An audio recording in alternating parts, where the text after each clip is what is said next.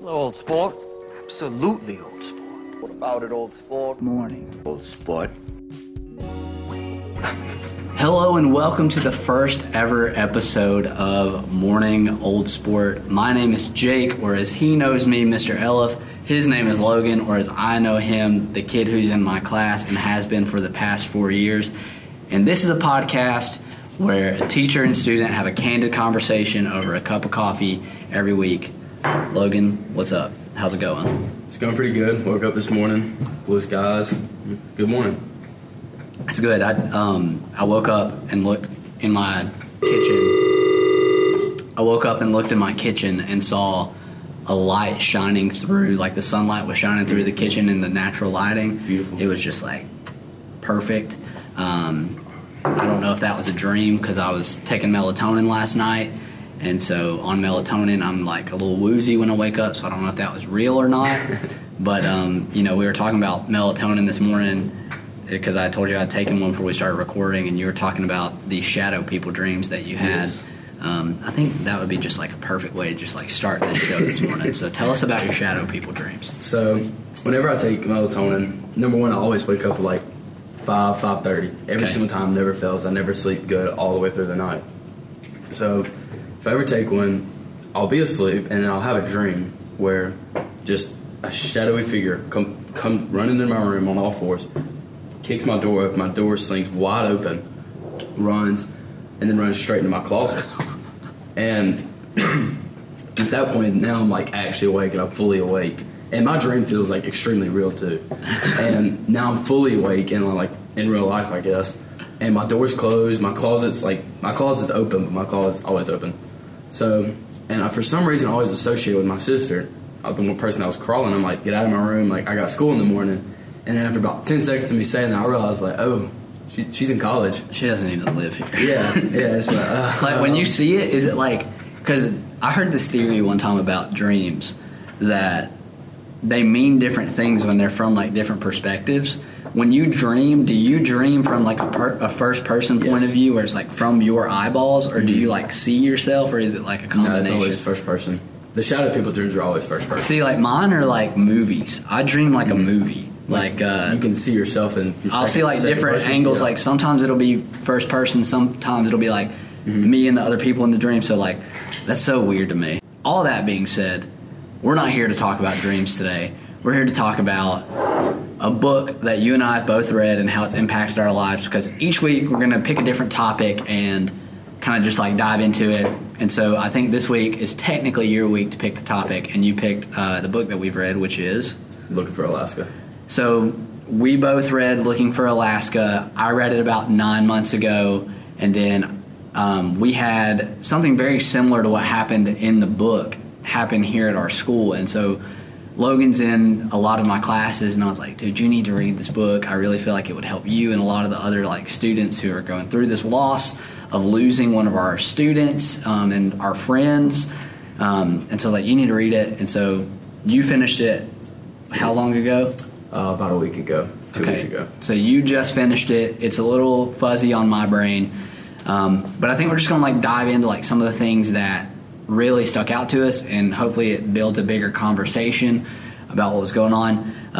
One of the big things that you wanted to talk about was the Great Perhaps, which I think is really cool. Mm-hmm. So tell us about the Great Perhaps, what it means to you, like what it was in the book, and then how like we'll just kind of dive in from there. So I think it's about like just taking that risk that can just change your life completely, like diving into something, into the unknown, not really knowing what's going to happen, and just taking that risk that can change your life. Like Miles, when he went to the boarding school, he was just really didn't have a life in Florida in his old school. He stayed to himself, just read people's last words, but he took that risk and went to this boarding school, and his life completely changed. He met Alaska, and that completely changed his life, just taking that risk. And for you, like, why was that so impactful? Like, was the idea of it, do you think it's because, like, you're in this, like, very important stage of your life and you feel like you're on, like, the brink of a great perhaps? Or, like, do you feel like those moments have happened to you yet?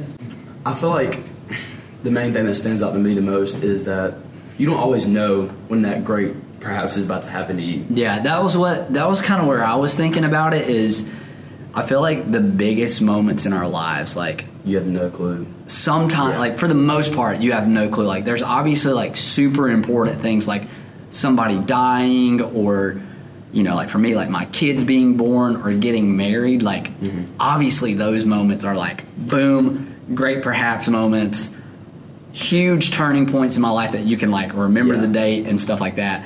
But I think what the book that I liked about it so much is that, you know, it documents it in a day-by-day basis, and that great perhaps, like, he's writing it as though it's happening each and every day, and he doesn't realize in the moment that his great perhaps is happening. Yeah. And I can't remember at the end of the book, does he ever even, like, recognize that he had that moment? Yeah, no, that's where I got the thing from, where he was like, I sat... He was talking about the labyrinth of life, the maze of life. Okay. And how he just sat in his own corner of the maze when he was in Florida. He just sat in his own corner of the maze and made his own life with people's last words and not really having any friends. Yeah. And then he took the risk, the great perhaps, and he was like, it completely altered the course of my life, just taking that risk.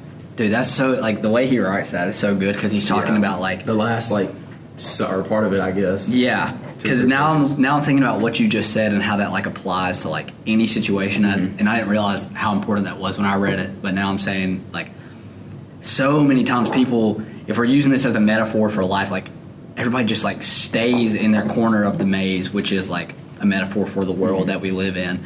And, like, they're afraid to take the risk because they're afraid they're going to get lost or fail or something like that. And, like, I feel like even though the book and our lives are filled with so much just, like, suffering and pain, like, the idea of, like, taking the risk is the joy that you find in it, of, like, why don't you just try it? And I love it. We looked at that quote yesterday. We were talking about it when I think he says something like in the book, like, when adults tell teenagers that they're invincible, they don't know how right they are, because, like, and then that gets into, like, a whole conversation of, like, energy and, like, can you actually be gone forever, and, like, really big concepts that I don't know if I can tackle. But I think it is important to realize that, like, if you just try something, you might get lost along the way, but ultimately... That's the beauty in it. Yeah, and, like, I don't know, the metaphor of the labyrinth is really cool, too, because it's, like... It can relate to, like, so many different things. Yeah, like, it could mean, life like... in general. Like, yeah. I mean, life is really just amazing itself, because you don't really know where you're going. You just have to live in the moment. It could be life. It could be, like, a certain situation in life. Like, it could be a problem you're trying to solve. It could be as big or as small as you make it. As you make it. And I think that was what was so cool about the book, too, is, like, I don't know if he knew that he was writing a masterpiece, but I think it's amazing of how, like, how broad and yet how specific his writing was. John Green? Yeah, and how much it, like, hit me. And so another thing that stood out to me about the book was the whole last paragraph. Yeah. Or the whole, like, last thing where he's writing the letter. Last 2 or 3 pages. Yeah, dude. Yeah. And it's like, I don't know. You and I talked about it. Of, like, you can dive into that and read that in so many different ways. But, dude, that quote that he has, the Thomas Edison quote. Yeah. Where it's like, he's talking about losing somebody, and he says, you know, Thomas Edison's last words were, what? It's like, I don't know. I know you're somewhere, and wherever it is, I hope it's beautiful. And I'm, like, butchering the quote, but, like, whew, like, it's so good to just, like, grief is such a hard thing to tackle, and, like, you guys having lost a classmate is, like, one thing that I'm realizing as a teacher is, like, seeing so many different people affected by a tragedy in a way that is so, like, universal but so unique, kind of like the book, you know, like, y'all are all navigating your grief in so many different ways, and I think that it's being a kid. I mean, just talk about that for a second, and you don't have to go into specifics or anything, but just, like, what is it like right now in the moment being a teenager who's gone through something that's kind of, like, traumatic or full of grief? It almost brings us closer as a class, and, like, just everybody kind of bonds together and is always there for everybody. Because, I mean, I've never been closer with some of the people that I've been closer with now. I mean, you just care for them so much deeper because you realize, like, we're not going to be on this earth in this body with our relationships and with our life forever. So you can cherish that, and it's made me closer with everybody, and it's also made me like really appreciate living in the moment. Because I mean, I used to just not necessarily go through the motions, but I didn't appreciate the small things. Yeah, and I didn't like appreciate my friends and my family as much as I really should have. Yeah, and just after this, it's just kind of the way I've changed the way I view life. Like I appreciate the mornings, my family, my friends. Like I just cherish everything like 1,000 times more than I used to. And I think that's like, I don't know, when something like this happens, I think it makes you grow up. Mm-hmm. Like your great perhaps moments, right? Mm-hmm. When those great perhaps, and here's a weird thought. Like when you recognize the great perhaps moments happening, mm-hmm. and you feel like you've taken that next step around the labyrinth and you've made that corner and you see a big wide open space, mm-hmm. if we're going metaphorical here, for whatever it is, like for me, like I haven't ever had anything super tragic happen in my life, and I know that it's going to happen sometime. But like, I can think about like marriage or like my kids being born. When those moments happen, I think it like forces you to grow up mm-hmm. a little bit. And for y'all as like 17 and 18-year-old kids, like that's hard because you're not used to that, right? Mm-hmm. As for like me, as like I was 20-something when I was married and I was 20-something when I had kids, like I was kind of an adult by that point, so I was ready for it. But man, I think it's so interesting that you guys have had to learn to grow up mm-hmm. in that way, and I hate that for y'all. But I think that you guys' perspective, not just you, but the other students that we talk to normally, like it sucks and it's really, really hard to go through something tragic. It sucks to go through something tragic, and I would not wish it upon anybody.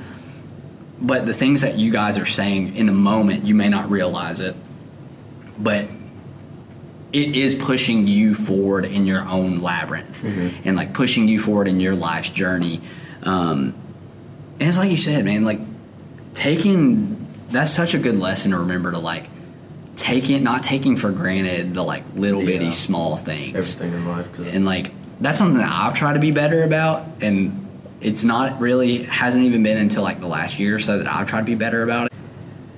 I don't know, we live in a world where you can document everything, mm-hmm. and I'm trying to be better about documenting things, but then like there's this whole reality of like, oh, when you're documenting something, are you actually living in the moment? And then it's like, I don't know, that's like a labyrinth for me that mm-hmm. I'm in right now of like, how do you navigate being in the moment? So like, let's get practical with it. Like, what are the things that you're doing to take in the moment more, and how are you practically doing that, and what can you teach me of how I can be more present? I mean, I used to have my phone on me at all times, and I used to always be on my phone. I've gotten a lot better about keeping that away from me, and just being outside also is like a humongous thing. Like, nature and life is so beautiful. Like, life is unfair, but nature itself is beautiful, and even the unfairness of life and the aspect is beautiful. Dude, that's so good. Like, the fact that flowers grow up from the ground and mm-hmm. that the sun comes up every morning, and like being outside, So like, where's like your place that you go, or what do you do to be outside that like really like brings you to life? So I like to hunt a lot. Okay. So I mean, you spend 3 hours in the woods there, and I mean, you literally watch the sunset go down, or if you hunt in the mornings, you see the sunrise. That's really beautiful. That always like touches me like every single time. It's like in the woods? Yeah. Okay. Also just like going on walks with my dogs, like just behind my house, like doesn't have to be anywhere particular. Yeah. And when it's not 35 degrees, I'd also like to go camping. Yes. Not 35 degrees. Are you like a go out by yourself kind of camper? Or are you like when you're in nature, do you like being alone? Yes, I like being by myself and my thoughts and everything. Yeah. That's good. And like, I think for me, like nature is so just like, I don't know, this sounds like woo-woo, but like it's healing to be outside mm-hmm. and to just like I said, just like be alone with your thoughts. Because I think when you have all these other outside forces, mm-hmm. even if they're coming from like a cell phone or like a, social media or whatever, like, I don't know, like when you're by yourself out there in nature, you're forced to literally just be alone with your thoughts and the world. Mm-hmm. And that's all that you have. And like, I don't know, has that process, like, with all this stuff that's happened in the past year in your life and stuff like that, like, has that helped you in any way to be outside? Or Yeah, because it takes away all your distractions. Like, you're literally left there with nothing but you and your thoughts. Like, it takes away every single thing that could impact your thought process. Yeah. It's just you. And I feel like, and I'm not speaking into your situation specifically, but for me, like, that process hurts at first, and it's like really, really painful to go through, because it does take some work to like be alone with your thoughts and like actually confront them and be like, okay, this is how I feel and this is what's going on. But to go back to our example, like, that is the way to take the next step through the labyrinth, I feel like. Yeah. Because like, you can either, it goes back to what we said earlier, like, you can either sit in the corner and like neglect everything that's happened, Make your own reality. right, Like, just nothing ever happened yet. and just like sit there and exist and push away the bad feelings, push away this, push away that, or you can address what's going on, even if it means like doing something that's like totally countercultural. Like, I'm gonna go outside and be by myself for 30 minutes, and I'm not gonna take my phone, and I'm literally gonna like. Which, it sounds like a crazy idea, but in reality is not, and it's been a thing for the past millions of years. Yeah. And it's just, It's so new to us though that we're having to like. Isn't it weird that we have to like retrain our brains to think about things the way that we have always thought about them for thousands and thousands of years? just because of something that's been around for 30 years that has impacted our lives so much. Yeah. So we like to recap. We got the labyrinth. We talked about the great perhaps. We talked about last Nature. quotes, nature, and our advice to people today is to go outside and Just talk to yourself, be honest with yourself. talk to yourself. I know it sounds crazy. In your head, like if you like journal, write it down, talk to yourself. I mean, if you need to talk to a pine tree, to talk to yourself. Exactly. And have it at it. I mean, I just read a book. That may be the next reading you get of this guy. It's called Siddhartha, and he goes to this river, and he meets this old man, and the old man's like, he's asking the old man for advice, and he's like, what advice do you have me? And the old man's like, I don't have anything to tell you.